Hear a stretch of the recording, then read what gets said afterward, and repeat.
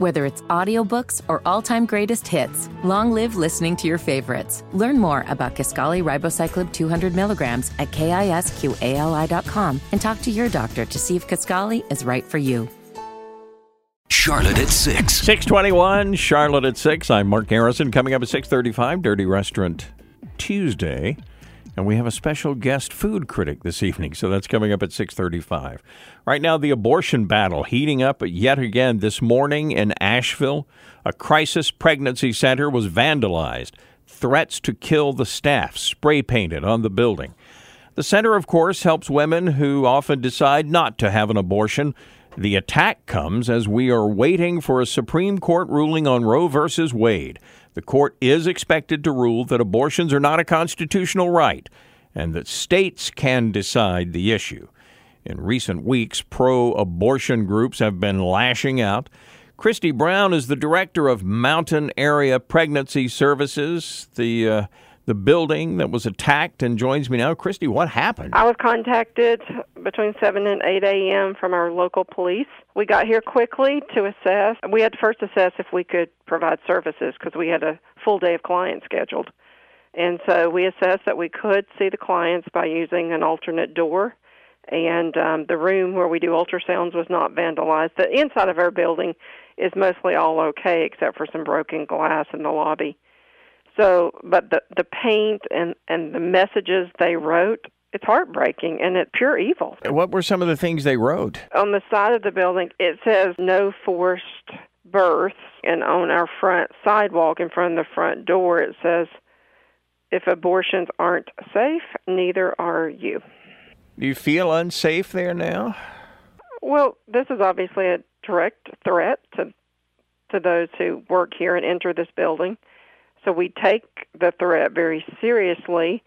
You know, we do have security on our property. However, this is unnerving, if I'm truthful about it.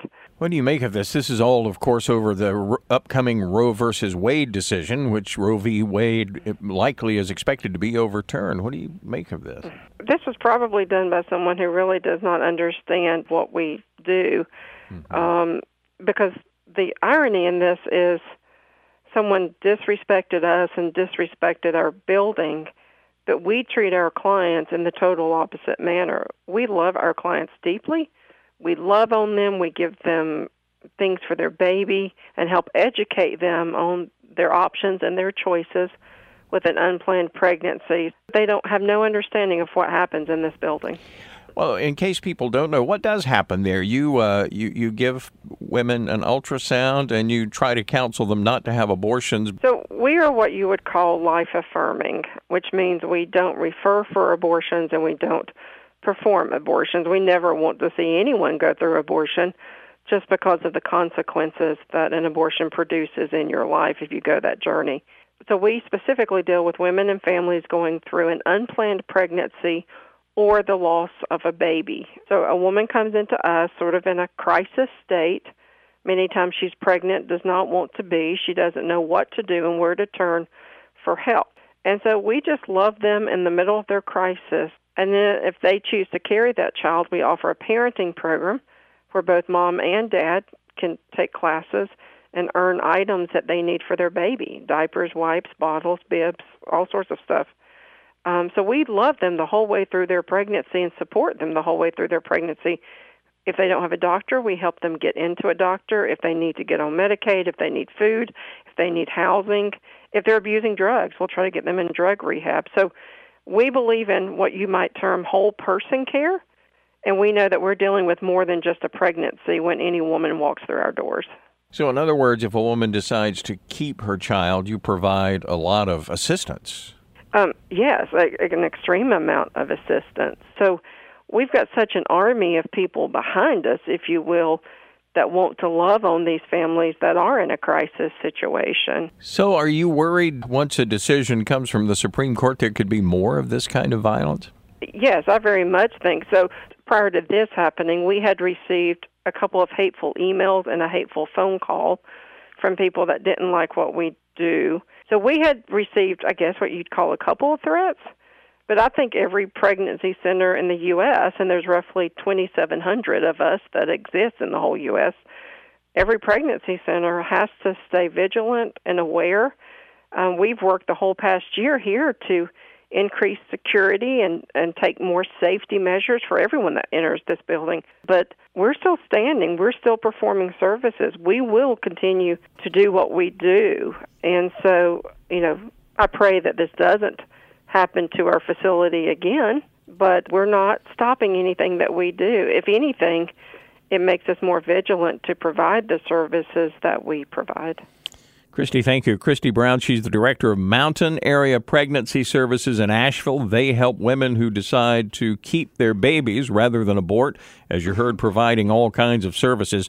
Their facility was targeted by pro-abortion vandals overnight, threats painted on the building. So far, no arrests there in Asheville. Now, crisis pregnancy centers here in Charlotte are more aware of the need for security with all of this. Jane Daniel runs the University Pregnancy Center. She says they do not pressure women to have their babies. Instead, she says they share the gospel and offer help.